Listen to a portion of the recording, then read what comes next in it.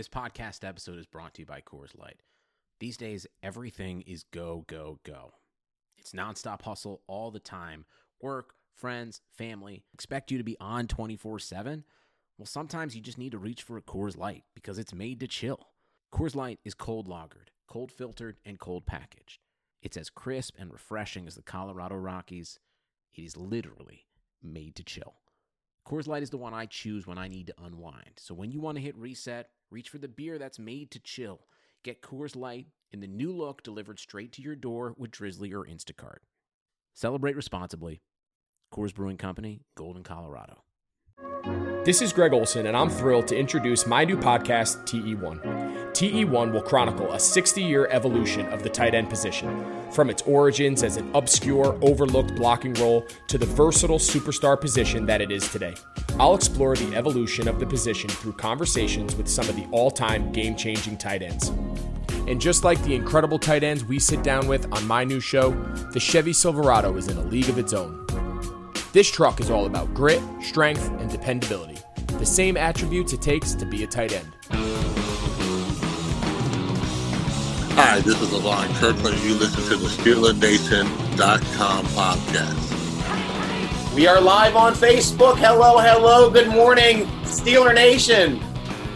And welcome to our SteelerNation.com podcast, sponsored by Total Sports Enterprises.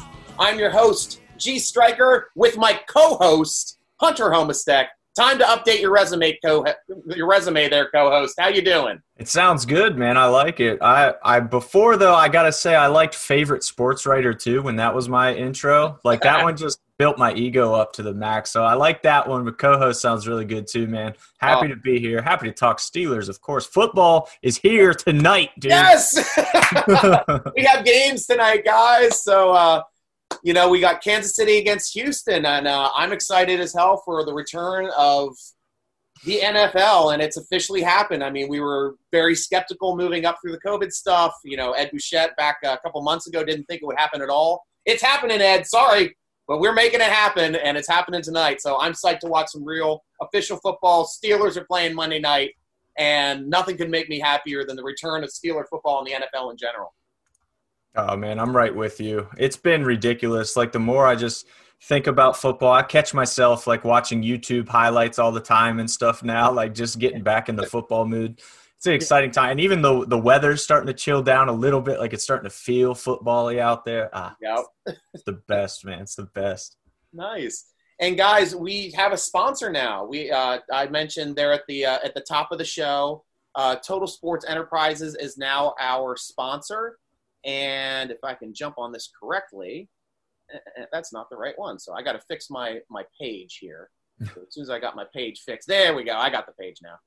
It's all the switching stuff. You think I get good at this after a while. I was trying to work out all the bugs in the off season. But here we have a picture, autograph pictures, 8x10 photos, $49 for the first 10 people to jump on Total Sports Enterprises. That's at Total Sports ENT on Twitter. And it's Joe Hayden autographs. They're $49 for the first 10 people. So people here on Twitter, people here on Facebook, you got the first chance to do it. Good luck. I hope you guys get it because that's a great deal. And every week moving forward, we're going to have a free giveaway chance on their Twitter page. You can follow us too on the Steeler Nation podcast @_SN podcast. We retweet that. So if you share that and you follow us, you follow Total Sports Enterprises, then you are automatically entered to win free autograph swag. And that is a cool partnership. The new contests happen every Monday. We'll talk about it on Tuesday. They give it away on Wednesday.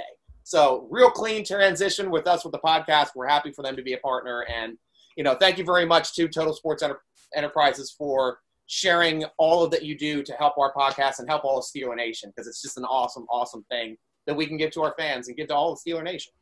For sure. Those guys are awesome, man. Like, I've been following them, seeing them pop up for a long time, so partnering with them is super cool. You guys are, obviously, if you're watching this, you're a Steelers fan. That's a must-follow account, absolutely. Always giving stuff and good stuff. Yes. And they're always, like, topical stuff, too. Like, right after the draft, they had a Highsmith jersey, a Claypool jersey, that kind of stuff. Like, They're always on top of what's trending with Steelers Nation as well, so just go follow them.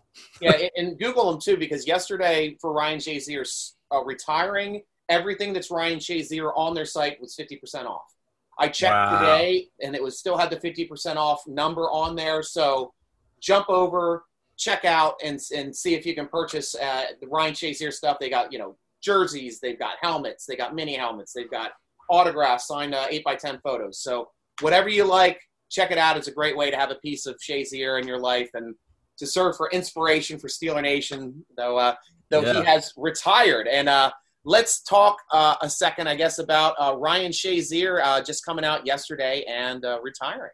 Yeah, it's crazy, man. Just to talk about the 50% off real quick, that's crazy because you kind of, as a Steelers fan, you want a Shazier jersey more now than usual. Like usually when a jersey goes on sale, it's because they traded the guy or cut the guy or whatever. He's not a Steeler. But now Shazier's a Steeler for life, as Colbert said, and made everybody choke up on that call when he had that line.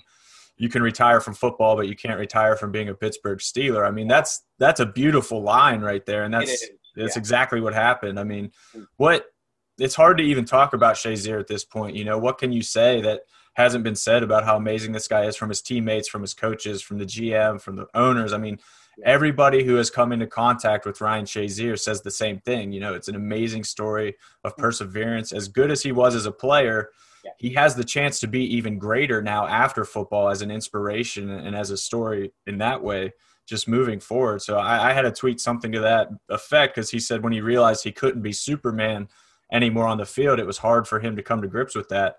And for me, he's more of a Superman now with everything that he's done than if he was a Hall of Fame player. Like what he's doing now is so much bigger than football.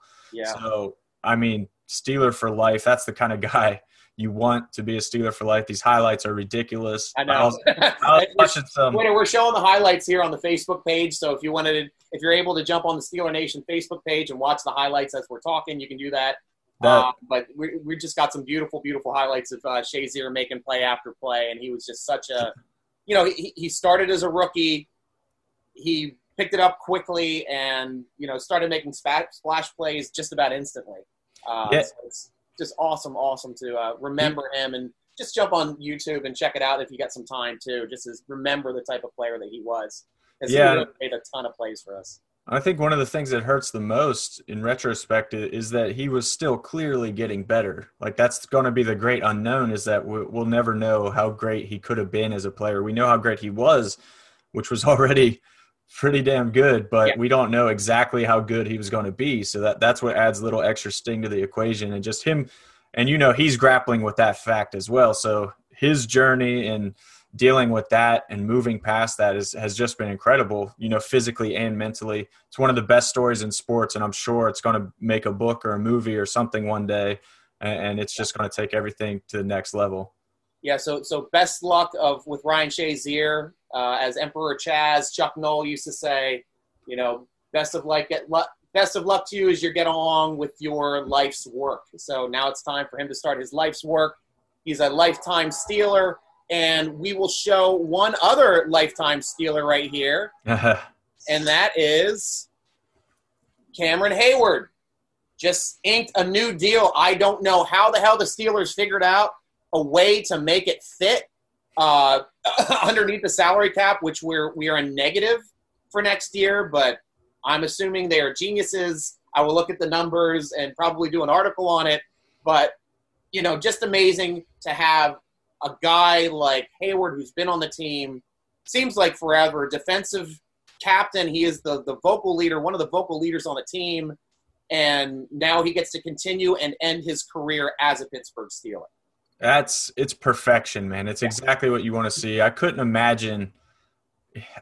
picture Cam Hayward in a different jersey. Like when that was a possibility, I just couldn't do it. I refused to do it. For me, it never felt like he was going to leave. Like I don't know why. There was just a part of me that always thought like they're going to make it happen no matter what it takes, really. And he for sure got a ton of money that is going to create some challenges for them moving forward and re-signing some of the guys they might need to re-sign, TJ Watt chiefly among them. But they're going to make it work. Like you said, they are geniuses at this. This is what they do for a living. They've done it time and time again. It's not like they signed Hayward and are like, oh crap, we got to sign TJ. Like this is very planned. They're very aware of what they're doing, and it's going to be fine ultimately. But what what I loved more about this than anything, Cam Hayward, the player, again, we know how great he is. We know what his leadership means. I remember so many times last year after a loss, if you went and talked to Cam Hayward in the locker room after a loss, he was the ultimate professional in handling tough questions. He answer everything, answer it fully, never give you attitude, no matter. And there were times you could see, you'd ask him a question, he'd sit there for a second, compose himself, because after a tough loss, you want to just flip out and you want to be rude or mean, or he's still fired up. Like you could tell he left some stuff out on the field, wasn't quite decompressed, but he always handled it, was just the ultimate professional in that way with media. So super appreciative for that. But it's just another statement by one of the greatest organizations, if not the greatest organization in football. There's a couple organizations that can make that claim, but it seems like the Steelers are the ones that continuously do stuff like this and lock their guys down for life and have their guys. Like he is a Pittsburgh Steeler, and only Steelers fans and people who follow the team will truly understand what that means. But these are the kind of moves that make the Steelers such a great organization. So to see them continually do that, it's just another mark for one of the greatest franchises on earth. Well said. And I will leave it at that because I couldn't say it any better, Hunter. That's why I love having you on the show, man. And so moving on, we're going to start talking about the rosters finalized. Obviously, we didn't have a chance to talk about it yet because the last podcast was on Thursday, finalized the roster on Saturday, and then adjusted the heck out of it. But at least for the points that I wanted to cover was we had two surprise returns to the roster, which is Sean Davis and Josh Dobbs coming back to the team. And for me personally, I love the depth. I think, unfortunately for me and Hunter, we were both wrong. He had Duck Hodges making the team. I had Paxton Lynch making the team. We were both wrong. It's Josh Dobbs. They've got him back off the waiver wire. And so he's rostered, and so Sean Davis. And, Sean Davis, I know, was another polarizing player, but at least, we know he's quality depth. He can really do a great job of coming in, and he's starter capable. So that's why I love those two pickups. Do you have any more words to say on those two guys? Yeah, I just want to say that I was still more right than you on Duck, that he's on the practice squad still. So I just want to get that one in real quick. All right, thanks for the jab. I appreciate it. But no, on Sean Davis, I think he's the more interesting one to me because he might actually have a role throughout the season, some spot playing. If the Steelers get down to Dobbs, I agree. Like, simply based on his legs, he is a more interesting option. He provides a slightly different look, could maybe squeeze out a win where maybe Duck wouldn't have been able to. And that one win might be all you need. Like last year, one more win, they're in the playoffs. So if Josh Dobbs could have created that, then make a win. But if they get down to Dobbs again, the season's in trouble, as we saw last year. I still don't fully believe in Dobbs, but I like the move. I like being aggressive and trying to rebuild your team. My favorite thing with these moves is that the Steelers organization is saying, we don't accept our performance these last couple of years. We are not okay with the results, and we're making changes. So that's awesome to see from your organization. They're clearly committed to switching things up and trying to improve. Now, whether those improvements actually pan out, we'll see. But it seems like they're making all the right moves for that to happen. And like Sean Davis is the interesting one to me because I saw a lot of Twitter reactions saying like, oh, we saw what he can do. Why would they do this? But you got to think, last year it was Sean Davis starting with Cam Kelly backing him up. Now it's Minka starting with Sean Davis backing him up. Like, it's such a better situation this year. And when Sean Davis, I agree, when he's your starter and you're counting on him, average at best. But as a backup, that's one of the best backup safeties you could hope for in the league. Can start, knows the system, is still young and should be developing and improving still. Can hit for sure. I mean, that's a great backup. Like, if you're complaining about a backup safety of that caliber, you just want to complain. No, not at all. And that, like you're saying, that's better than a Cam Kelly. It's better than a Dangerfield who have their roles. Don't get me wrong; they have their roles on the team, but he's Sean Davis is starter capable. So yeah, absolutely. We got breaking news on the Steeler Nation front. I just got a text here on the Facebook page. Thank you guys for jumping in. But the boss just sent me a link to SteelerNation.com. Deontay jersey, autographed jersey giveaway, round 2, right now. So if you jump on to SteelerNation.com, they are giving away an autographed Deontay Johnson jersey. It looks like it is the Color Rush jersey. I'm showing it here on Facebook. I'm telling you on Twitter. So shoot on over while you're listening to SteelerNation.com to enter. Start following them on Instagram and tag friends. And you click there, and it tells you how to do everything. So jump on to Steeler Nation. Check out the Deontay Johnson autographed jersey giveaway article, and it will walk you through on how to win one. Awesome job. Thank you guys for sharing that. Thank you, Brandon. Thank you, Justin. On second thought, none of you guys should enter because I want that. Just let me enter and get that. I know, man. He's quickly becoming my favorite. I think I have him in every fantasy. Oh, nice. This year. You had to make it happen. We'll go into depth with him a little bit later on in the show. But so right now, at least going back to the roster, one of the surprises to me was the Steelers going out and picking up Dustin Colquitt over Jordan Berry. So essentially, they're kind of the same kicker. They're both coffin kickers, which love pinning teams inside the 20. Don't get a lot of touchbacks. But interesting aspect for Colquitt, and what Tomlin said is he's got a higher floor. He likes his floor, which means he's not going to be shanking kicks. That's code word for this guy doesn't shank kicks. And unfortunately, Jordan was getting a little bit of the yips there toward the end of the season.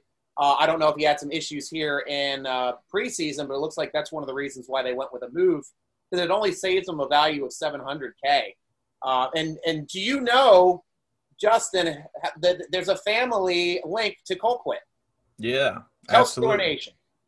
Absolutely. His father, Craig Colquitt, was the punter for the Glory Days Steelers. So, I mean, it doesn't get much better for that, and it's cool for Dustin to come in now. He admitted as much. He's like, it feels great to be a Steeler and kind of carry on my dad's legacy to a degree. Obviously, the punter is not the showcased player on those teams, but it's very cool to still be a part of that and to carry that on. But to your point about the higher floor, I think that's exactly what the appeal is here, and it's exactly the way I felt about Dobbs and the Sean Davis signing, is that they're trying to eke out that one extra win. If just flipping the field in one game, might change the complexity of the game just a little bit, give them that one extra win. Yeah. Like Colquitt is not going to be a game-changing addition to the roster, really, but he might make a small enough difference for that one extra win that might be all they need. So it's just their commitment to eking out that extra win, I think, is extremely clear with these last-minute moves. And I listened to Pat McAfee actually talk about Berry versus Colquitt.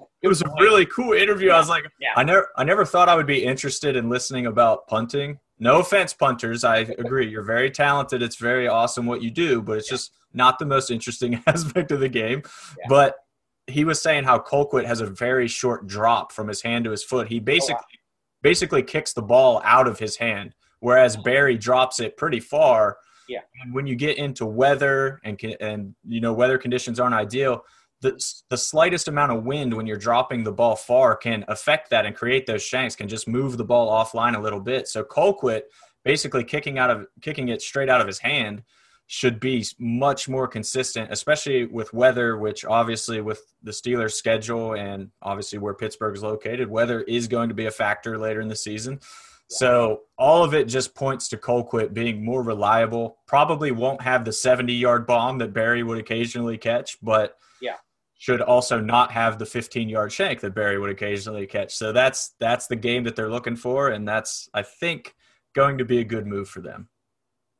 Now, there's a couple of surprises, too, that we had. We had some surprise cuts. Big Dan finally not making a roster for like the first time in 8 years. He is on the practice squad, but the biggest surprise cut to me was Ryan Switzer, and it was because he was there with Ben through all the rehab.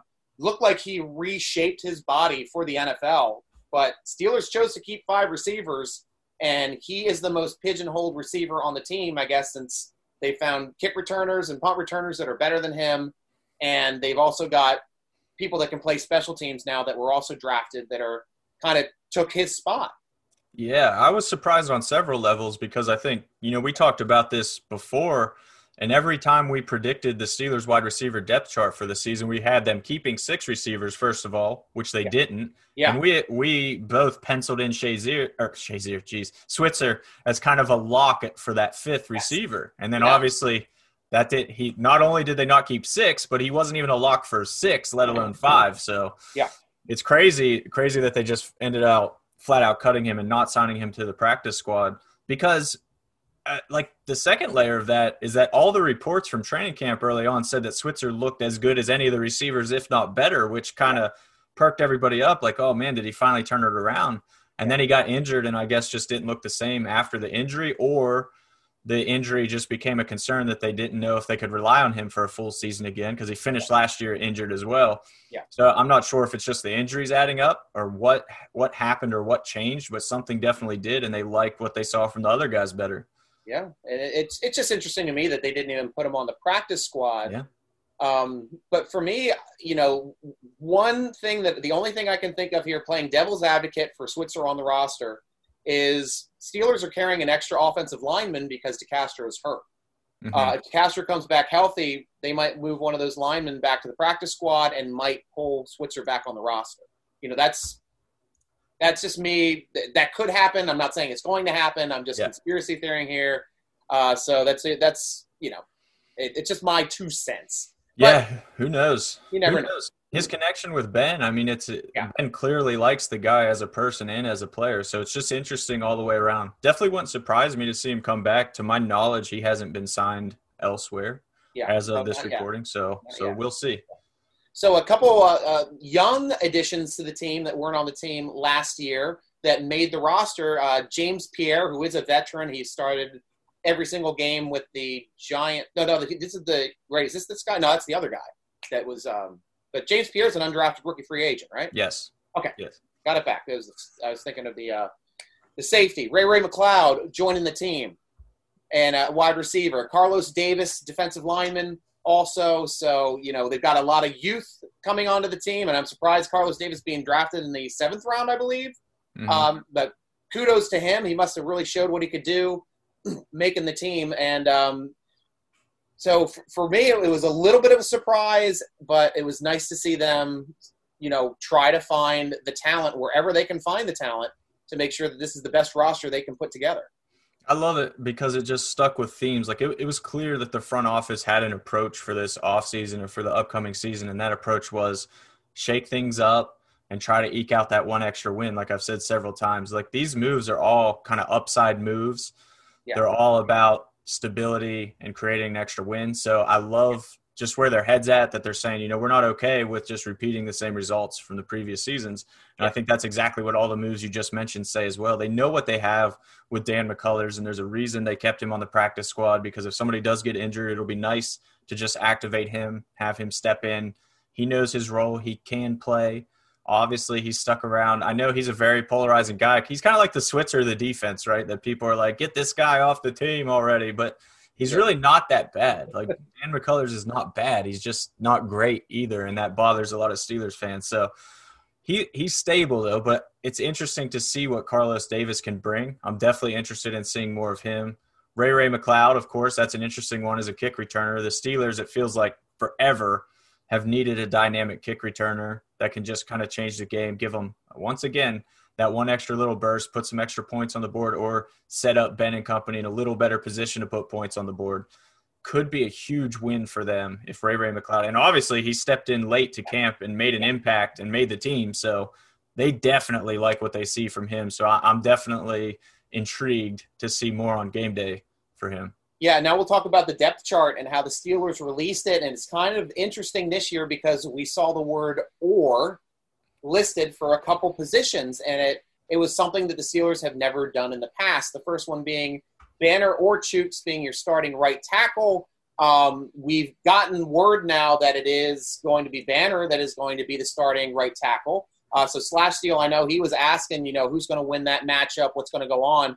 Obviously, it was Banner for this one, so everybody's favorite tackle eligible is now the starting right tackle for the Pittsburgh Steelers. So get ready to cheer for him when they announce his name when he runs out of the tunnel.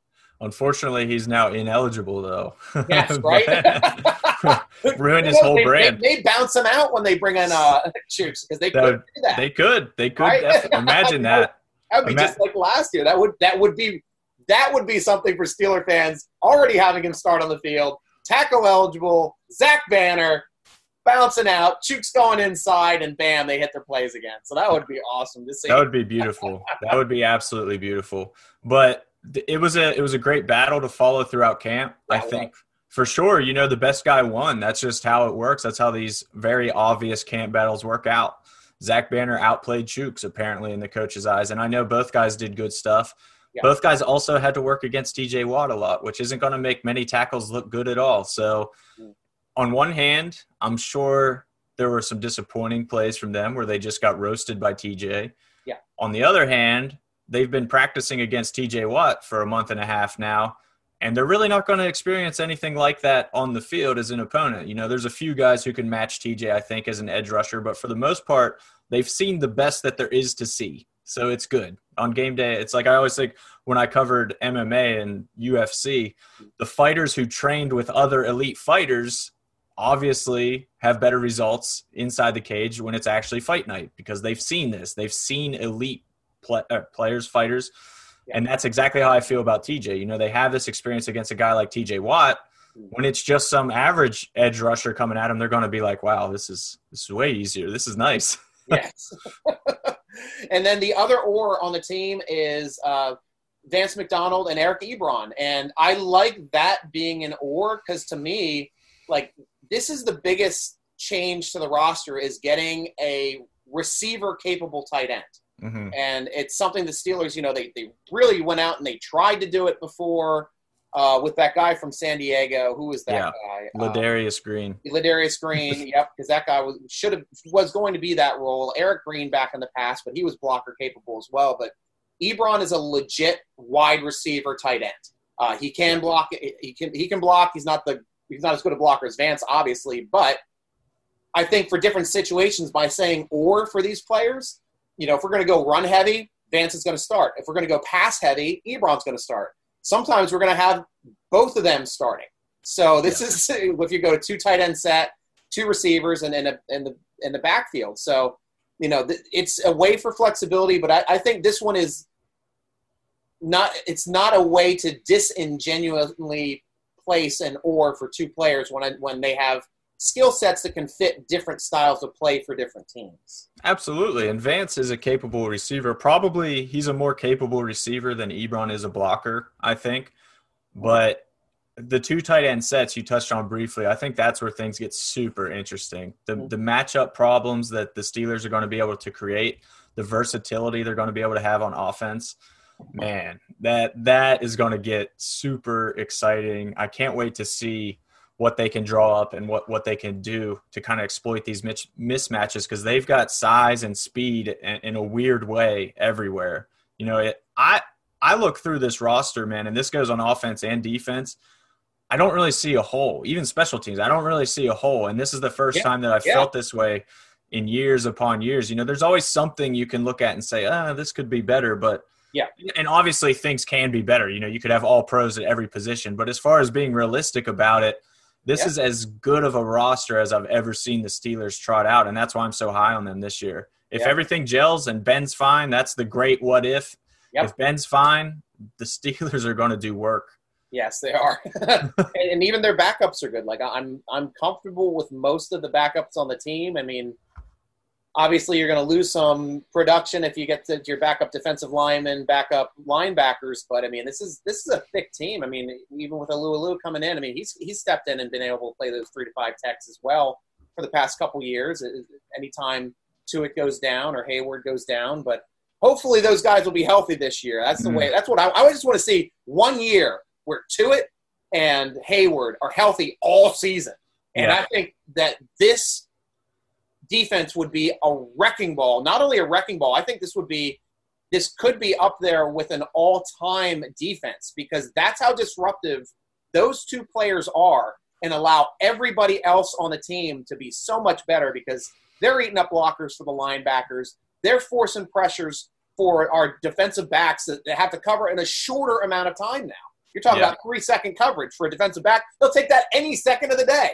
I mean, that's an ideal situation for a defensive back. Everything about it. I talked to Steven Nelson about that last year and a couple other guys, and they weren't hiding it. They're like, when these guys are putting that much pressure on the quarterback, it makes our job that much easier, which is super obvious. I feel like most people who follow football know that, but it's an underrated aspect of what that pass rush does. Everybody looks at the sacks, but a QB hurry is sometimes just as good as a sack. Can lead to an interception, a bad decision, an incompletion obviously is a good result as well. So no matter how you cut it, like you said, as long as the health is there, this has to be one of the best Steelers defenses, like you said, of all time. And I know that's crazy to say. It's crazy to say, but it just has to be, because last year it was close and this year it should be even better. So what do you do? Right. So, but another spot on the roster too that I wanted to highlight and talk about a little bit. Marcus Allen was listed as the backup to Bush with Ulysses Grant III, UG3, being third behind Marcus Allen. And I don't know if that's a misprint, because everything that we've been hearing out of camp is UG3 is killing it in camp. He looks amazing, and we just assumed that he would be the slotted backup next, like third interior linebacker at both positions to jump on. So head scratcher there, seeing him listed as third behind Marcus Allen, who just joined the linebacker group just a few short weeks ago. Yeah, and I just want to shout out you for saying Ulysses Grant instead of Gilbert. Like, you gave us a nice gosh, it's Gilbert, thank you. Gave us a nice Civil War throwback for us. That's awesome. I love it.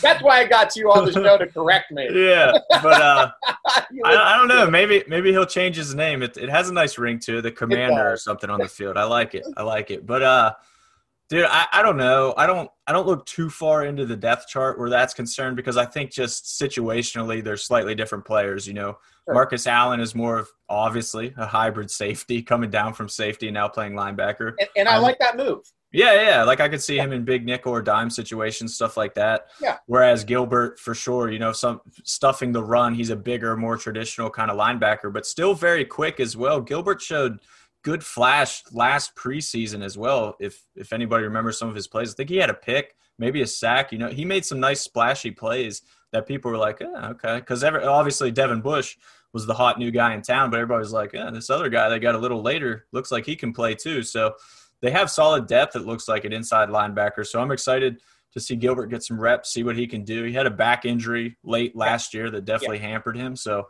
see how he recovers from that and plays. But this is about Vince and Bush, Once again, if it gets down to Gilbert and Allen playing a ton of snaps, something's gone wrong, because Bush looks primed. I think, I don't know how, because Devin Bush, they trade up for him, number 10 overall pick. He's like such a hot ticket, but he's flying under the radar again. Like, even after a sensational rookie year, right? It felt like he didn't get the attention or the praise that he deserved, but for Steelers fans, I think that's ideal. I think just letting him go about his business and do his thing is the ideal situation. But it's just weird to me that he's not talked about more, because he had a great rookie year. Yeah. He was shot out of like a rocket, too. First couple games. Yes. Like turnovers, fumbles, touchdowns, interceptions. Like boom, boom, boom, boom, boom. And then he did hit the rookie wall toward the end of the year, but he's still getting tackles. He led the team in tackles in his first year. So, I'm happy as hell that the Steelers made that move. That's a huge move. That is a franchise-changing move. Yeah. To move up in the draft and grab a guy who they know fits their biggest weakness on the team and solidified it instantly, instant starter. And I know we'll talk about him too coming up here later on, because I've got a thing marked here to talk about. So we'll have some more Devin Bush talk coming up. Nice. Okay. Interesting here too on the wide receiver front on the depth chart. Deontay Johnson and Juju were named as the starters. So not Washington and Juju anymore. It's Deontay Johnson and Juju. So mild change, and for a second-year player, I love that. I think he should be on there. He's a heck of a guy, and we'll talk about him a little bit more coming up. But Washington, of course, would be your third. Claypool would be fourth. But the Steelers are keeping 5 wide receivers this year, and like we mentioned and alluded to earlier, it's got to be because of Eric Ebron. Has to. Because he's essentially that extra receiver. So right. why do you need to keep 6 receivers? You just don't. Exactly. Yeah. Makes perfect sense in that regard. So I think that's exactly why. Ebron is the 5th receiver. You can easily split him out, an empty set. Yeah. And he's fine. And now we've got new kick returners. Both kick returners coming to us from rookies. You have McLeod, who we were talking about Ray McLeod, the wide receiver, and him joining the team, making waves. He returned a kick for a touchdown in his first time doing kick returns in training camp. They love him. McFarland's going to join him, the talented running back from University of Maryland, the speed back. So we've got a lot of speed. This is probably our fastest 2 return people that we've ever had returning kickoffs to start the game. Yeah, it seems like every time the Steelers get excited about a kick returner, it falls flat somehow. I think of Dree Archer, Chris Rainey, and these guys, and it just never works. So here's to hoping. Was it Roussard we picked up from the CFL? I think he had a punt return, though. Here's to hoping that they figured it out finally. I like Anthony McFarland a ton. I love his game, his tape. He's super fast, but he runs way more powerfully than I think he gets credit for as well. There is some legit size and power there as well. He's not Dree Archer, at all. Everybody wants to say he's small just because he's so fast and elusive, but he's actually just not small. They're just trying to pigeonhole him as that guy, and he's just not that guy. Yeah. So I'm interested to see what he can do in offense, not just returning kicks, but actually getting in the game, maybe some third down back type stuff as well.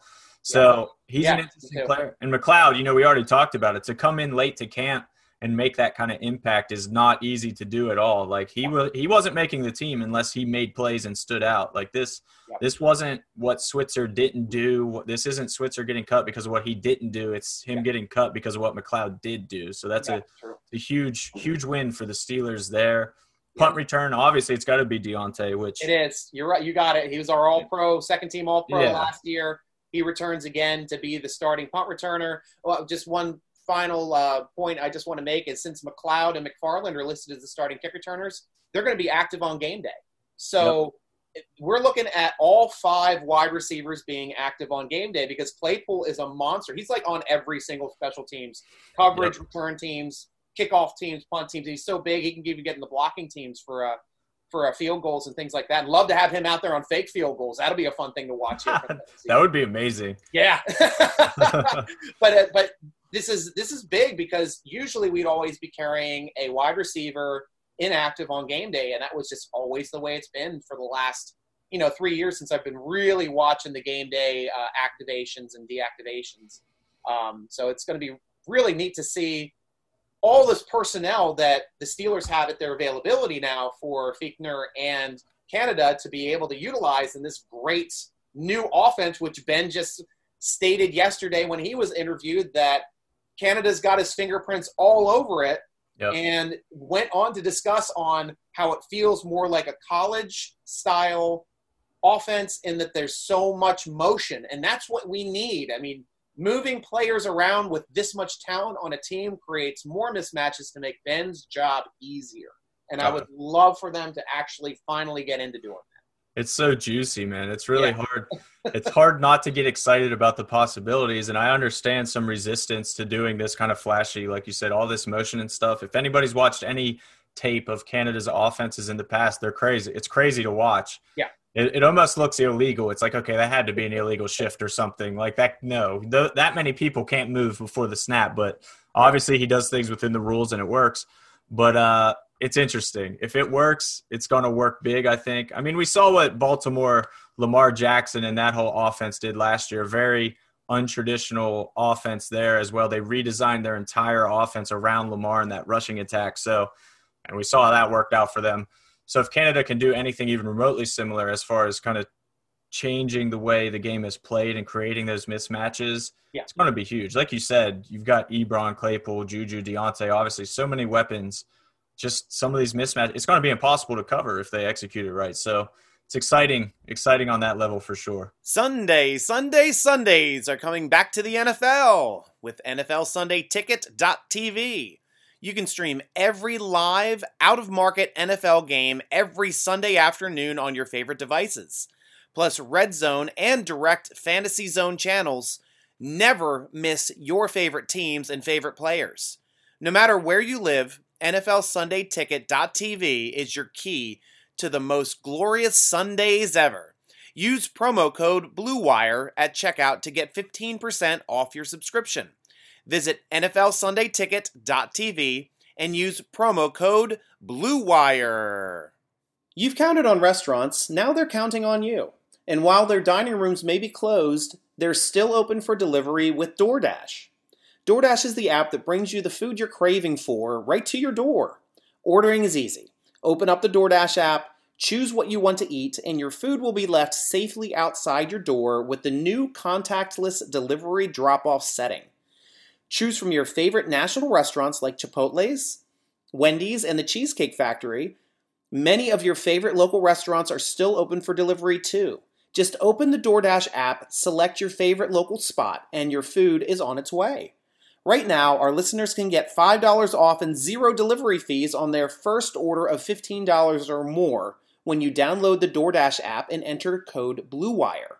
That's $5 off and 0 delivery fees on your first order when you download the DoorDash app in the App Store and enter the code BLUEWIRE.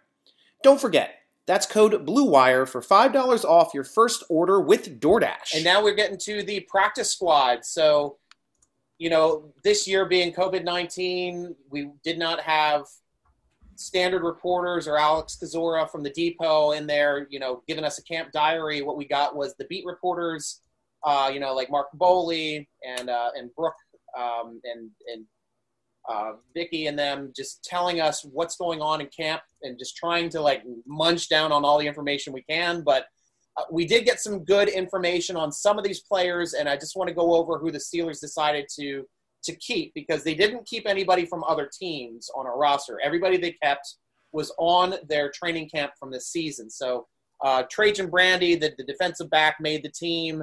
Antoine Brooks Jr., the drafted safety that they picked up. So every single player that they picked is at least on the team or on the practice squad. He was the only person that didn't get rostered from the draft pick. So that's a strong draft, and hopefully he can build into more of a Marcus Allen role on this team, which is what his film looks like to me. Right.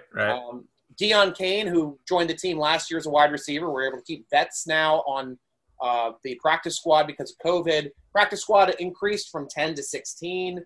We had 11 in the past because we had an international player with Scott Christian Scott Williamson. Big long name, CSW. But we don't have him on the team anymore. We don't have that roster exemption, so we're stuck at 16. But I love that move by the NFL to make sure you have more players, and we'll get to one more rule here in a second after we go through the squad. Amara Darboh, another receiver making the team that we knew about. Trey Edmonds, who's Terrell's brother, who was a running back who was rostered last year. He's on the practice squad. Jayrone Elliott, the old linebacker we had from last year as well, came back. Derwin Gray, the versatile lineman from Maryland again. We love Maryland players. Tomlin does, yeah. Your guy, Devlin Hodges, the Duck, made the roster, much to my inability to pick correctly. And then we have a couple of XFLers, a couple XFL linemen. Jaron Jones made the team, and Anthony Coyle made the squad, and they were both from the XFL. So good for the Steelers for hanging on to a couple of those players. Dan McCullers, who was always on the roster, he's still here, but now he's on the practice squad, so he's making much less. Somebody did an article, he's making $12,000 a week instead of $125,000 a week, and I'm sorry for that, but I'm glad he's at least there for depth. Henry Mondeau made the team. He's another young defensive end that the Steelers liked in training camp. Kevin Rader was in practice squad last year.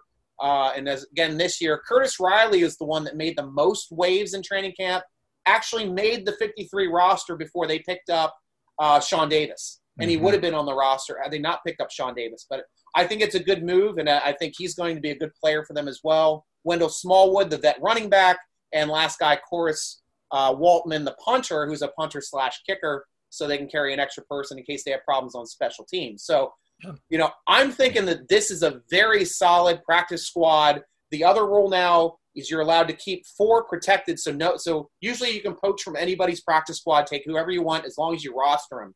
Now you can protect 4 players, and no matter what, you cannot pick them up. So Steelers this week, and they change it each week, but this week they chose to protect Mondeau, the linebacker, Elliott, the other linebacker, Riley, the defensive back who we all loved, who made the squad initially, and Smallwood, the veteran running back. So one quick point I want to say here, and then I want to hear from you, Hunter, is on Smallwood. I think Smallwood is the backup to the 1-2. So if something happens to Connor or if something happens to Snell, he's rostered and he's going to be rotated in those 1-2 slots. I agree. He has starting experience. You know, he can do it all a little bit. He can catch passes. He can run. He should be able to learn the system pretty quickly. One thing that's underrated with running backs is simply their pass protection. That's so huge for running backs in the NFL, and it's not sexy or fun to talk about, but they got to be able to do that. And that's exactly why Trey Edmonds made the practice squad again, because he's a great blocker and he's great on special teams. Yes. So they know that he might not be a game-changing running back, but he's an incredibly reliable guy to have on the team, to have around. And that's ditto for McCullers, like we said earlier. You know, he's not a splashy player, but he knows what to do and is capable of doing it. So that's kind of what you're looking for these practice squad guys. Mondeau, the other defensive lineman, everybody was just talking about how strong he was throughout training camp, and we saw some of that last year as well. He was on the practice squad last year too, but that's another guy that I think they're keeping around because he has so much raw strength and potential untapped talent that there is legitimate upside with him. So that's cool. Hodges, obviously, I like seeing him on the practice squad. I don't think he's that bad. I never thought he was that bad. Dig that knife. Yeah. I'm gonna. He's just better. He's just better than Paxton Lynch. I don't know what to say. Paxton Lynch isn't good. Not better than Josh Dobbs, just so you know. Apparently the not. Rocket scientist. And for the record, to be totally fair, Duck Hodges did not beat out Josh Dobbs last year either in training camp. They traded Dobbs. I seen a lot of people saying that, but that's inaccurate. He didn't beat him out. He actually didn't make the team. Yeah. Dobbs regressed. He threw a lot of interceptions last year. That's why they wanted to move him. They moved, Duck to the practice squad and then brought him up to the roster when they got rid of Dobbs. So it was a smart move from the Steelers. Absolutely. So this has just been the offseason of smart, calculated moves for sure. It seems like everything we've talked about to this point, you can go through and make a very logical explanation for why it happened. I don't think there's a lot of secrets. There's not a lot of gamesmanship happening here. It's simply the Steelers trying to put together the team that's going to win the most football games. Makes a lot of sense to me. I don't know. Yeah. So now we're getting up to the point for injury status for the game coming up. The only one we know that's out is David DeCastro. It's already been listed across multiple news sources that he's not going to be playing this week. It looks like why did I just forget his name? The guy that we just picked up from Kansas City, the interior lineman. Is it Wisniewski? Wisniewski, yeah. Wisniewski. Why did I draw a blank on Wisniewski? Man, it's just a weird name. Yeah, so he's going to be starting in that spot, right guard. Interestingly enough, though, that is where Dotson started in college. He was a right guard in college. So if anything happens in that slot, maybe they might pop in Dotson a little bit. I don't know. But at least we picked up that veteran interior lineman that can play any of the guard positions or center positions across the line. Genius to have and great to have here week one. So I'm not upset about him not being in. For sure. You hate to see it this early in the season and hate to see DeCastro unable to play already week one, but on the flip side, this is exactly why they signed Wisniewski. You know, this is what that move was at the time, and now this is exactly why you make those moves when you do, so that if something like this happens, you've got your security. But you alluded to it a little bit. I think Dotson looked great throughout camp. Awesome reports. His college tape is absolutely absurd. Highly recommend. If you haven't seen it, go watch it.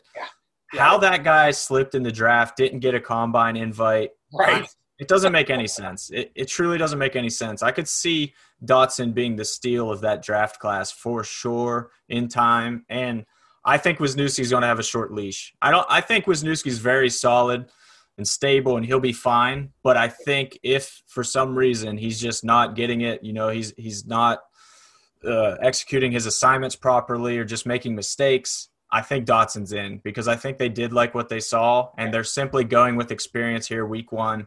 Maybe not the ideal situation for a rookie, protecting Ben Roethlisberger, making his first game back week one of a weird NFL season with a shortened training camp and no rookie camp. Not a good time to put a rookie in. So I think they're simply going with the experience and the sure thing, so to speak. But, man, if he slips up, I think Dotson could snag that spot very quickly. Another couple injury notes. Cameron Canaday came back, so that's big, having the long snapper ready to go for the season opener. Wisniewski as well. He was limited again, but he came back on the 3rd. And then we don't have any information since really the 3rd. Nobody's telling us anything on who's injured or who's still injured, but I had Cam Sutton listed as missing practice on the 2nd, as well as Chase Claypool. Usually they don't give vet days off to rookies, so I don't know if something's up with Chase Claypool, but we haven't heard any other rumblings. These are just speculations just because I don't have all the information. I'll still be listening today where they're supposed to come out with the injury report for the week today to let us know who's going to be eligible, and if they're not listed at all, the only person that I'm really thinking of seeing on there would be DeCastro, and that would be ideal. So moving on, next past the injuries, we've got, of course, a game coming up on Monday Night Football. Are you ready for some football, Hunter? Oh, unreal. So ready. Been so ready. This game tonight feels like a Steelers game to me almost. Like I'm as excited to watch, as excited tonight for football as I normally am. I feel you there. I'd be more excited if it was the Steelers. Absolutely, obviously. I'm so excited for meaningful football being on television tonight. I've literally never been this excited for NFL football just because of the weirdness of 2020. Finally being here, I'm so happy, dude. Awesome, dude. Oh, that's great. And so how do you see the matchups here coming up for the Giants game? What sticks out to you? Yeah, man, the Giants are a weird team for sure. They're young. They're young. They've had a ton of turnover. And this isn't – I'm not talking about the roster, their coaching staff. Brand new head coach, brand new offensive coordinator, brand new defensive coordinator. The special teams coordinator is the only primary coach that is consistent from the last couple of years. So it's crazy the amount of shifting they've done. Clearly a rebuilding football team. They were not good last year. They're not projected to be good this year. But there's enough interesting pieces that are dangerous, and especially the danger of the unknown. Like I just said, all these new coaches, all these new schemes, new players. Yeah. There's no tape. There's no tape on this Giants team. So that's a problem for sure for game planning. If everything clicks, and we've seen this happen in the NFL for sure, where a new coach, there's a new kind of spirit in town that rejuvenates everybody and gels everybody together, and they're playing as a team versus, maybe playing as individuals or not buying into the previous coach's philosophy. Yeah. Maybe everything clicks under these guys, and maybe the Giants far overperform what people expect because Daniel Jones, rookie quarterback last year, got plenty of playing time, plenty of tape on him.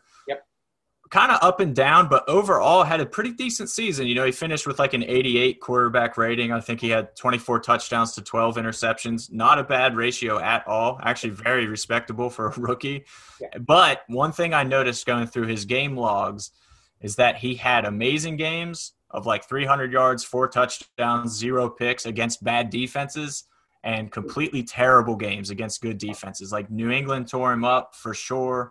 Like every time he met a defense that was above average, he struggled big time. So he was feasting on the lesser defenses for sure, and that's kind of what balanced out his stats. So obviously you like to think the Steelers have an above average defense. I would call it top 3. I'm calling them an elite defense this year. Yeah, sure. I think elite. I think elite is an appropriate term. And of course, coming into year 2, he'll be better. He should be better in year 2 than he was in year 1. So I expect some developments from him. They still have Saquon Barkley, who might be the best running back in football. Game changer, can break one off at any time. He's a problem. But outside of that, on offense, there's not a lot to get too scared about. The receivers, Sterling Shepard, Darius Slayton, and Golden Tate. Golden Tate's also injured. He's questionable. They're not sure whether he's even going to play on Monday night. So that receiving core doesn't strike a lot of fear, for sure. But again, Saquon, Evan Ingram, their tight end, can break open a game. He's a really good receiving tight end, very fast, kind of Ebron-ish in how he can break open the game and create mismatches. But also Ingram is very injury prone. So they haven't seen the consistency from him they want to see. Overall, it's not a great team on paper. But like I said, if everything gels, if the philosophy's right, if Daniel Jones specifically takes that next step forward, they could create some problems. And of course, week 1, man, anything can happen. These teams can take a while to settle in. We've heard Ben talk about it. Yeah. Ben was very candid about it, which surprised me in a recent interview. He was saying how the team, nothing ever feels right the first couple weeks of the season. You know, you're still getting acclimated. You're still settling in. You're certainly not firing on all cylinders in a perfectly oiled machine right out of the gate. So if the Steelers come out slowly and they're not ready, and the Giants come out with a little fire under this new regime ready to impress, could be a closer game than people realize. But overall, it looks like a win for the Steelers for sure. Yeah, I expect them to be more run heavy, picking up the coaches from Dallas to come in and running their team now. So, you know, I'm expecting heavy doses of Saquon. Their defense is probably going to give us the most problems out of anything on their team, just because for me the matchup is going to be who's going to get up to game speed first to win the game. Is it going to be Jones, the quarterback of the Giants, or is it going to be Ben Roethlisberger, who's taken a year off with the Steelers? Right. So to me, that is the matchup of the game. And, you know, both are question marks. I mean, you can make arguments either way because we know Jones is a young quarterback. Steelers love feasting and pressuring young quarterbacks. He does not like being pressured. That's an advantage, but with the new offense, we're expecting more running plays to Barkley. We're expecting more zone runs. We're expecting more passes out of the backfield, quick passes to Barkley. Right. So that's where they can really – because Barkley, if you guys remember, I don't even know if you've seen a lot of film, but Barkley is essentially like a Le'Veon Bell in that he's coming out of the backfield as a full slot receiver. He runs the route tree. He can do anything, and he has the speed and the hands to execute. So it's a tough mismatch, and it's going to be – a lot of it's going to be heavy on Devin Bush to be able to try to minimize his ability to make plays coming out of that backfield because he's probably going to be the best running back we see this season. Yeah. I mean, you could play every team. You could play all 32 teams and I think still make a case that Saquon's the best running back that you see. He might just be the best running back in football. So, and that's overall, like total, like his ability to do everything, his breakaway speed, his power, his hands, his route running, just overall. And back when he was a kick returner, I just looked on today just to see if he was their kick returner. I'm like, I hope he's not returning kicks anymore. No, because that's how dangerous this guy is. Right. He can score anytime he has one of those guys. Just get the ball in his hands and let him go. He was so good at Penn State and such a blue chipper. And he's one of those guys who, in college, the way they talked about him, a surefire, top pick in the draft.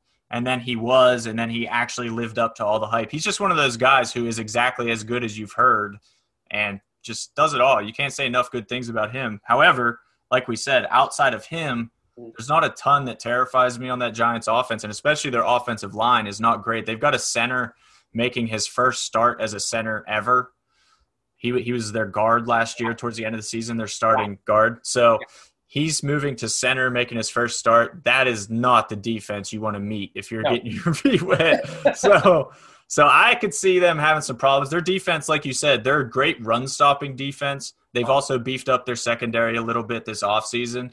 So could be a tough defense, could definitely create some challenges. They also signed Blake Martinez from the Packers in free agency, who has been a tackling machine. He had like 155 tackles last season. So ridiculous. However, Blake Martinez can't really cover, doesn't really have athleticism. He's kind of that traditional game managing, stuff the run kind of inside linebacker. So it's interesting. There's a lot of changes for the Giants, but like I said, there's nothing that pops off the page that's like, they might actually win this. This should still be the Steelers' game to lose. Yeah. And now it is the time of the podcast where we take questions from Steeler Nation. Log on to SteelerNation.com. Click on the forum button, join the forum, and you can ask questions to be released here on the podcast, or you can jump on Twitter Live and ask. You can jump on Facebook Live and ask. As you see, we're very, very open to however we can get information, but Hines57 over at the SteelerNation.com forum asked, can Tuitt put in a full 16-game season? And for me, he hasn't been able to put in a full 16-game season yet as a starter. I think the most we've gotten out of him are 2 14 seasons. We had a 13 season, and then he was hurt almost all of last season. So, that's why I'm hoping he can stay as a starter and play. Hunter, your thoughts? I'm not sure how to answer that, man, unfortunately, because obviously Tuitt wants to put together a 16-game. It's not like he's not trying to. So far, like you said, he hasn't. So history tells us he won't, but that doesn't mean he can't. Like, if the question is can he, I guess he can. Like, his body could hold up or it might not. Injuries are weird, especially at that position. And his body type is very strange too. He's a very long, tall defensive lineman. So he's got weird leverage, which serves him well whenever he can use it. It's what makes him so powerful. But at the same time, it creates these weird angles that lead to those kind of pec tears and the triceps injuries that he suffered from. So it's a problem of anatomy with him. And unfortunately, that's not going to change. So I don't know. Will he? I don't know. I don't know how to answer that. We'll say fingers crossed, Steeler Nation. I'd love to see him healthy the whole season. And then Heinz57 also asks, how does Ben's elbow look after surgery and rehab? And that other thing he is fighting against, Father Time. And one thing I want to share with everybody, especially when you're on Facebook, check out right here on YouTube. He has the Bigger Than Ben going on, and it is the third installment, just came out yesterday. And it's an awesome, it's getting in behind the scenes and understanding Ben's thought processes and what he had to go through to come back to be the quarterback of the Pittsburgh Steelers. Yesterday's third one went through his whole rehabilitation, how it affected him, the doctor's reactions to how he was coming back quickly, actually way quicker than anticipated, and how it affected the family, because the family was a big part of his rehab because he had to rehab and do everything at home. So he got to be a family man, stay at home, rehab. And so the big things, I guess, going back to your questions, at least he got a year off with the surgery itself in that elbow. He's saying he doesn't have pain in there anymore. He always had a vertical tear in the center of one of his tendons. That's gone. That's repaired. And he's had that, he said, for 8 years, 10 years. So now being able to throw a football without pain, I think it's looking great. He's throwing the ball as good from the reports, as strong, if not stronger, than he's done in the past. Though I know, back in the 80s, I remember these same reports about Terry Bradshaw's elbow being great and better than ever, and then he comes out, can't throw farther than 40 yards. But Ben can throw the football. Ben is hurling it. You see him right here. He's taking some so these are his first passes that we're looking at here. If you're watching it on Facebook and on YouTube, once we post it back up on our YouTube site. So those were his first official NFL being able to throw a football again. And as you see, his beard just keeps getting bigger and bigger until he finally got to step out on that field and share that great promo video that was only 9 seconds long that I talked about for a half hour back when it happened. Yeah, right. But I'm excited as hell to watch him play, and I think he's going to be a new Big Ben, and he's going to be a great Big Ben this season.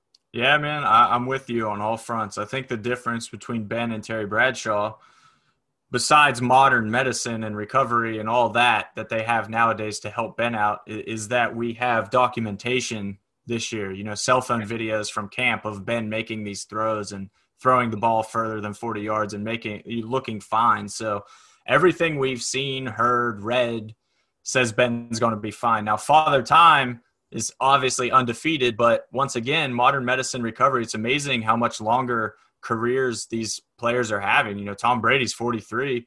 He looks fine. We see quarterbacks going to Breeze. How old is Breeze? I don't know. Older than Ben. Oh, gosh. He's way older than Ben. Yeah. So, yeah, but they're like 45 and 49. Like, it's ridiculous. You're getting them up in the old, the extended 40s with both Breeze and with Brady. I mean, they're old guys. They've been in the league and established before Ben was drafted. I remember beating us when we had Cordell Stewart. Yeah, absolutely, man. So you've got these guys up there in age. It's not impossible these days for a guy to make it, into his 40s and still excel at an elite level. Yeah. And dude, the year off, I know it's been said, this isn't a unique idea. That year off benefited Ben. Like, I'm 100% positive of that. Physically, mentally, everything about it. He has more fire.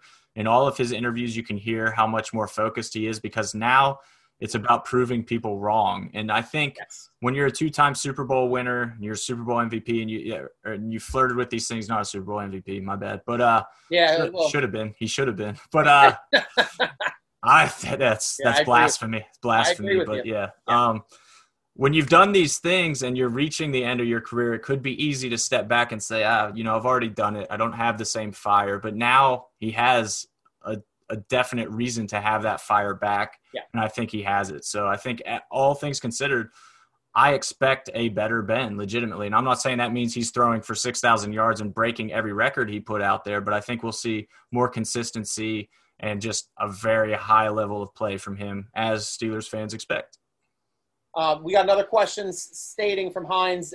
Do you think we will see much progression from Washington and Johnson at wide receiver, given that they did not get to play with Ben, save for one game last year? And for me, DJ is an absolute stud.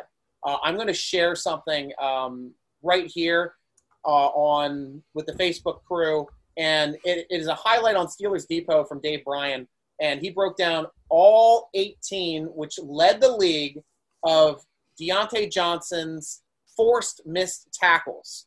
And it is great to watch. It'll play here while we talk about him. But Deontay Johnson is like AB light, and he does things kind of like, he was the best receiver I've ever seen, college draft, getting off the line of scrimmage, beating a press. Yeah. He can do it. He can do it with hand positioning. He can do it with feet. He can do it with feints. I mean, and he's just untouchable at the line of scrimmage.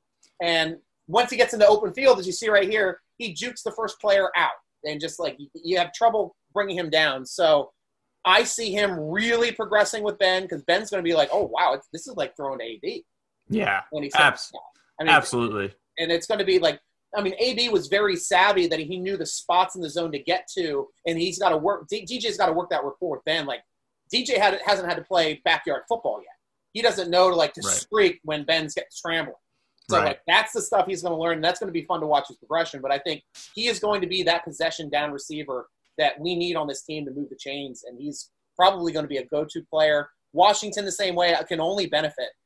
He really had the toughest job, and to lead the team in yardage last season with that much turnover in quarterbacks to have different guys throw, but he was consistent across all three quarterbacks and making plays for all three quarterbacks. So I do see him progressing, and I think he's going to get better, and it'll be fun to see. If he doesn't step up, obviously, Claypool's going to take that slot if he doesn't. Right. And then the question is, if Juju's healthy, can he get 100 catches without AB on the other side of the field? Right here, he's got DJ on the other side of the field. It's essentially AB light, and I think that he can get close to it. If not, DJ might get 100 catches this season. It's going out there. He led the team in receptions last year, but he's got a chance at it. I mean, I'm going crazy on that, but if he got 100 receptions, and you're like, Striker, you got 100 receptions, I would not be surprised. Dude, I think this is the way he plays. He's a possession guy. Yeah. He can get you six to eight receptions a game. I think Juju finishes with more yards, but Deontay finishes with more receptions. I'm right with you on that. 100 receptions, easily achievable. Yeah. It's like you said, he doesn't have a ton of experience and rapport with Ben, but you mentioned the AB light thing, and I know this gets overstated, and comparing anybody to Antonio Brown is really it's not fair. It's not fair to compare because he was an amazing. He was. That's why I can't say he is AB. Right. AB was one of the best to play, and unfortunately, he couldn't keep it together in between the years, and that's the only thing that separated him from being an all-time bet. Right. All that said, though, yep. Deontay did have one of the best rookie seasons ever for a Steelers receiver. Yep. He does possess those traits. Everything we've seen from him genuinely looks like AB, and I feel comfortable saying it because I asked Deontay about that comparison last rookie minicamp. Yeah. And he embraced it. He's like, I love AB's game, and of course I watch AB play and try to emulate the things that he does that makes him successful. So and Deontay on Instagram, I think this offseason was training with Antonio Brown a little bit. That video circulated. So it's no secret that he looks and plays like AB. They're very similar, and that's not a bad thing. I don't know if people think it's a bad thing or reaching or whatever, but it's no secret that Deontay wants to be like AB. What young receiver wouldn't want to be like AB? That's a great thing. We should hope that he turns into AB. But yeah, I mean, Deontay, to answer the question, Deontay for sure stepped for it. For sure, I don't bet money on sports, but if I did, I would bet money on that he leads the team in receptions and is a fringe Pro Bowler, if not a Pro Bowler. He's going to be great. Like I said earlier, I took him in every fantasy league. I'm very confident in Deontay Johnson. James Washington, on the other hand, I could see him having a similar season to last year statistically, which is fine. It's just that there's so many more weapons this year that there's just not enough to go around. They're not going to support three. Claypool's going to get some touchdowns and get some yardage. And they're not going to get a lot of touchdowns and yardage. I think Juju and Deontay are 1,000-yard receivers, and you can't support a third 1,000-yard receiver. It's just not realistic that Washington would also elevate. He had 745 or something last year. So it's not realistic for him to go much higher than 800, like maybe 800 at the most. Yeah. So I think he'll be a better player. It's just that the opportunities won't be there for him statistically to be better. So it's going to benefit the Steelers offense overall. I just think when you look at it in pure numbers, it's not going to look like he took a big step forward. Yeah. And then Hoot asked us a question. The G-men are struggling at both offensive tackle positions. A couple weeks ago, there was chatter that 2 rookies would start. Does it still seem like the case? And if so, I say 6 sacks. Do you take the over or under? And for me, 6 sacks would be an incredible number to attain your first game back into the season. But I think that as far as for being the over-under line is too high. I would have shot the line at like 4 sacks maybe, and that's still a benefit. If the Steelers can get to Jones 4 times, they're doing great. If they're over 4, if they hit 6, they probably won that game big because he's got to throw the ball a lot more than they're running it to try to get back in the game.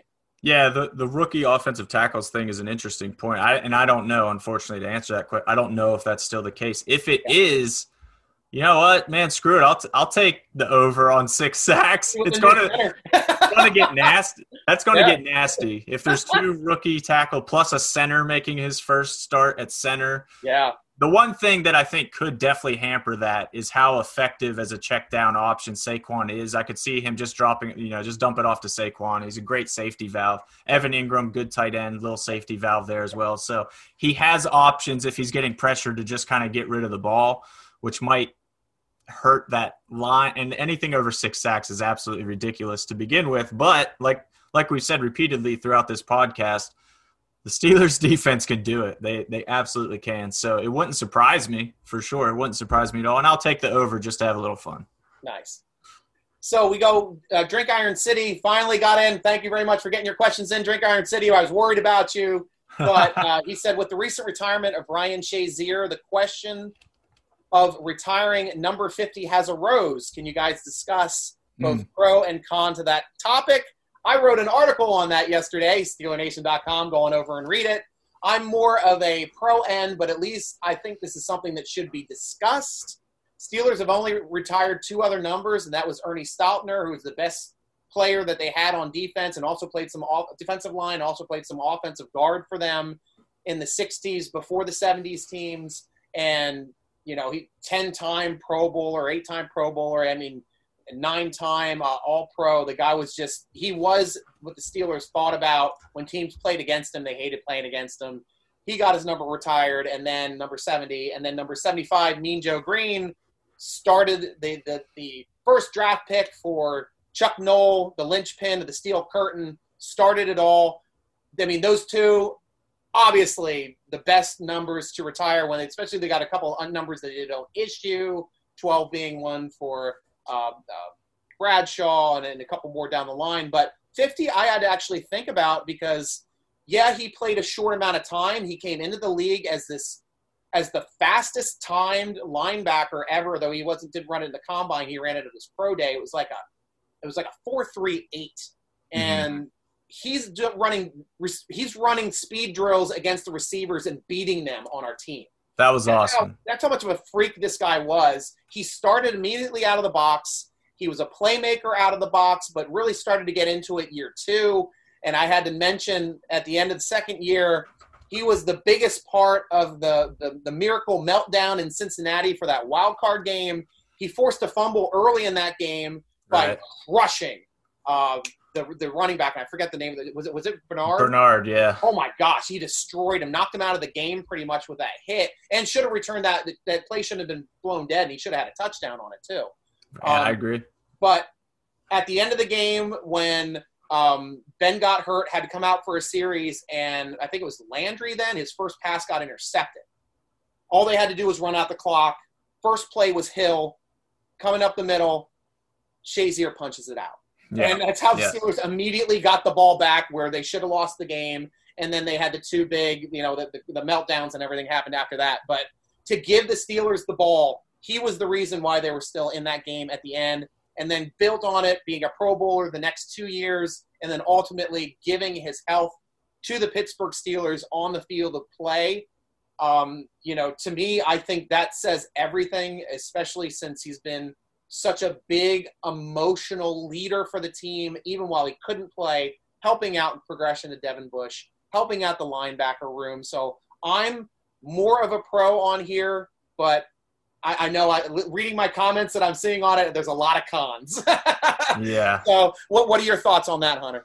It's tough. It's obviously a tough situation because everything we said when we talked about Shazier earlier in this episode still holds true. His inspirational story may never be matched as a Steeler. The side of him that it goes beyond football, as I said earlier, is you can't quantify that really. You can't put a price on that, so to speak. So on one level, Shazier absolutely deserves to have his jersey retired for the strength and the perseverance that he's shown. Yeah. But simply as a player, it obviously doesn't merit that from this organization because, like you said, Lambert doesn't have his number retired, and you can't say that Shazier was even close to the middle linebacker that Jack Lambert was yet. Like we said, Shazier was getting there for sure, was still improving, was still getting there. But if Lambert doesn't have it, if Jack Ham doesn't have it, if Mel Blount doesn't have it, if all of these clear-cut Hall of Fame players don't have it, how can you really sit there and say Shazier deserves to? And the answer to that question is everything that goes beyond football. So if you weigh that stuff enough, nobody's going to complain. There's no Steelers fan or football analyst in general that would say, wow, he definitely didn't deserve that. That would roll their eye. It would be fun. Everybody would be cool with it. It would be awesome. But just for me personally, I think it's a stretch. I think it could become one of those numbers, like you said, that are just kind of off limits and are honored in that way, but not officially retired. That would be cool. Yeah. But I can't quite envision an official retirement for 50. Yeah, and devil's advocate here too, like what if his injury was worse and he never did walk again? Would that have given the emotional lift and support to being, maybe a player that you'd say, yeah, you retire his number because of what he gave to the team to playing the game of football at such a high level. Right.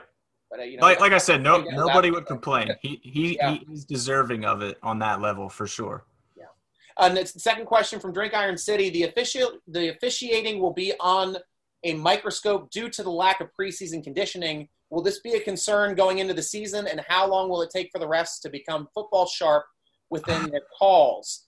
And I wrote an article a couple days back on the month of September to be the ugliest football you have ever watched for the month of September. And we as Steeler fans, we're used to the month of September being the feel-out period, double-digit penalties usually for the first 3 weeks, everybody throwing Tomlin under the bus for not having his team prepared, offense trying to figure out how to just move the football. But this is the whole league now. There was no preseason games. There was no football between whistles. There was no referees on the field being able to call these games. There was no referees even being able to come into practices because of COVID-19. They've kept everybody separate. So this is going to be the first time referees are on the field with players. It's crazy. So I think it's going to be a giant CF, which is fudge for you people that are making sure I'm keeping it clean for the kids. But my goodness, I think that there's going to be, not only is it going to be tough for the offenses to get into rhythm, I think it's going to be tough for referees to get into the rhythm of this, to get used to the speed of play happening that quickly. So you're going to have a lot of missed calls. You're going to have a lot of phantom calls. And hopefully the review team can help us out because we're going to have some crazy stuff, I think, starting off early. So, but that's – I can only hope that it happens as quickly as possible.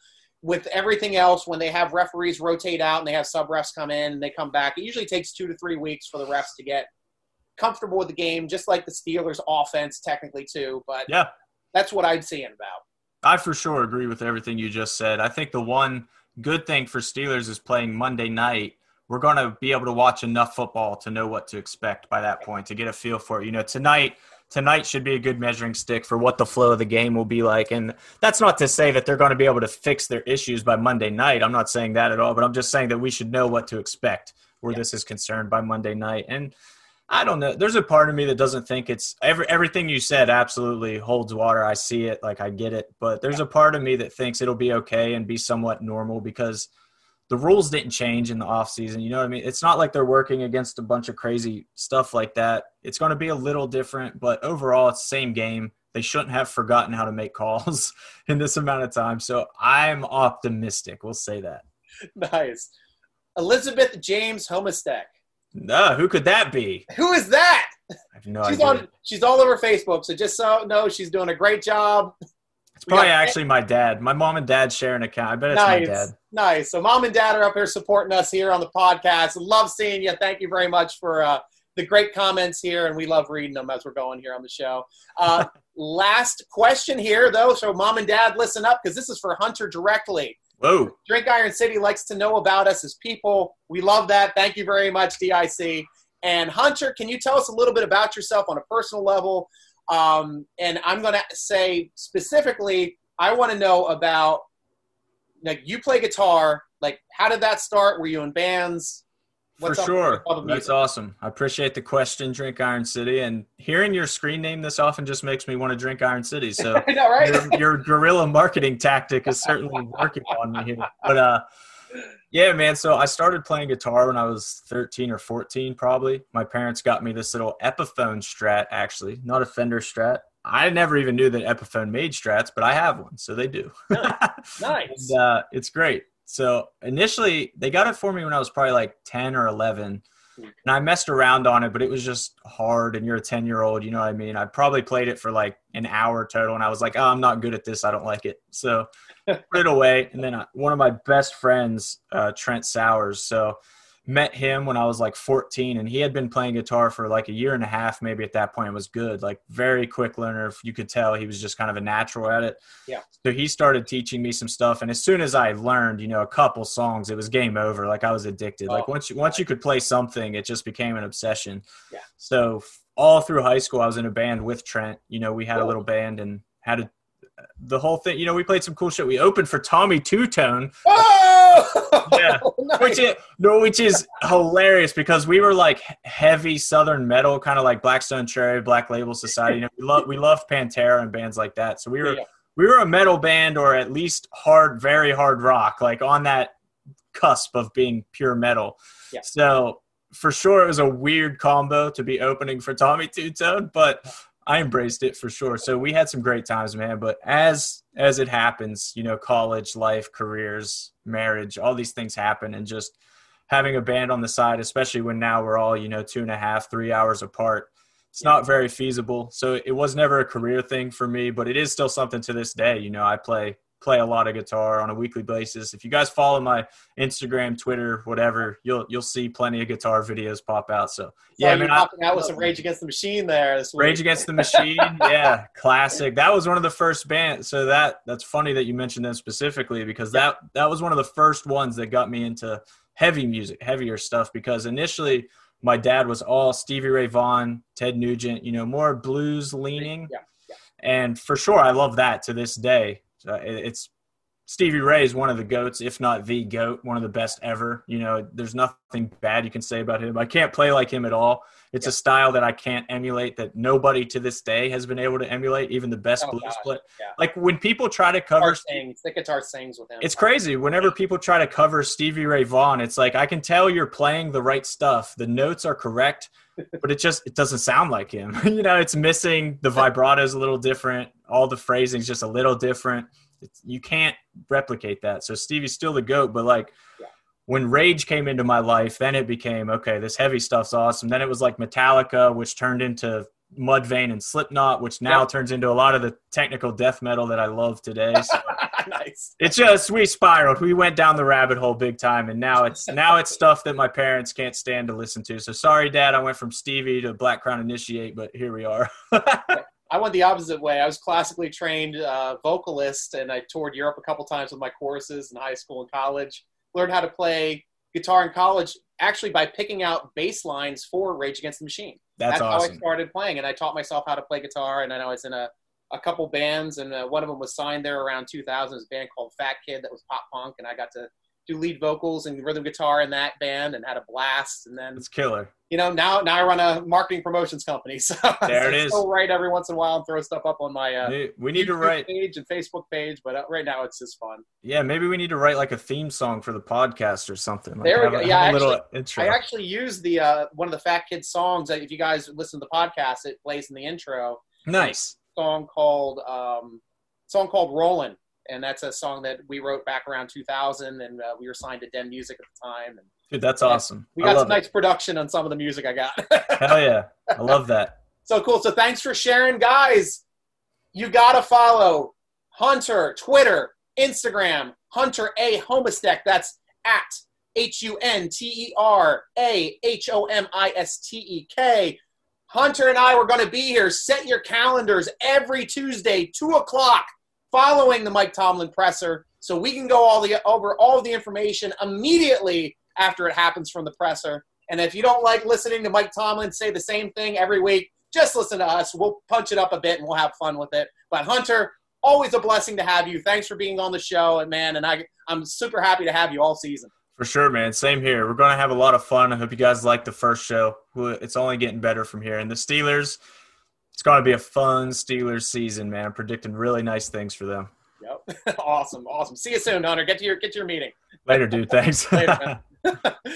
Make sure to visit our title sponsor, Total Sports Enterprises, on Twitter. Be part of their signed jersey merch giveaway done every week. And it is at Total Sports Ent. That's at TOTALSPORTSENT. You too can get great, unique gifts on the SteelerNation.com gear page, like the shirt I am currently wearing now. Come on over to the SteelerNation.com gear page. Get dressed up for Steeler Nation because, man, it's happening now. We got to do our tailgates at home, but let's look good doing it. And we got some great ones. I got a bunch coming in that I'm going to be wearing across the whole podcast, so I'll be really pointing out some great shirts that we got. So come on over, check out the great designs, and I know you'll love it. SteelerNation.com is the best site for fast, unique Steeler content on the internet. Click the podcast button to listen to one of our many interviews, or click the forum button for the best football discussion on the interwebs. Subscribe to the SteelerNation.com YouTube channel and be the first to know about our live vidcasts and video uploads. Tweet us at SteelerNation. Instagram us at SteelerNation.com. Follow the Steeler Nation podcast on Twitter and watch it live as you're doing here at _SN podcast. Or follow me, your host with the most, Striker, on Twitter and Instagram. And it is at SN Striker. Striker is spelled with a Y. Thanks for joining us for the SteelerNation.com podcast, sponsored by Total Sports Enterprises. I'm your host, G Striker, with Hunter Homistek, rooting along with you as always. Go Steelers! The wait is finally over. Football is back. You might not be at a game this year, but you can still be in on the action at BetOnline. BetOnline is going the extra mile to make sure you can get in every possible chance to win this season. From game spreads and totals to team, player, and coaching props, BetOnline gives you more options to wager than anywhere else. You can get in on their season opening day bonuses and start off wagering on wins, division, and championship futures all day, every day. Head to BetOnline today and take advantage of all the great sign-up bonuses. Don't forget to use the promo code BLUEWIRE at betonline.ag. That's BLUEWIRE, all one word. BetOnline, your online sportsbook experts. Nobody builds 5G like Verizon builds 5G. Because we're the engineers who built the most reliable network in America. And the more you do with 5G, the more building it right matters. The more your network matters. The more Verizon engineers going the extra mile matters. It's us pushing us. It's Verizon versus Verizon. 5G built right from America's most reliable network. Most reliable based on rankings from RootMetrics second half 2020 U.S. report of 3 mobile networks. Results may vary. Award is not an endorsement.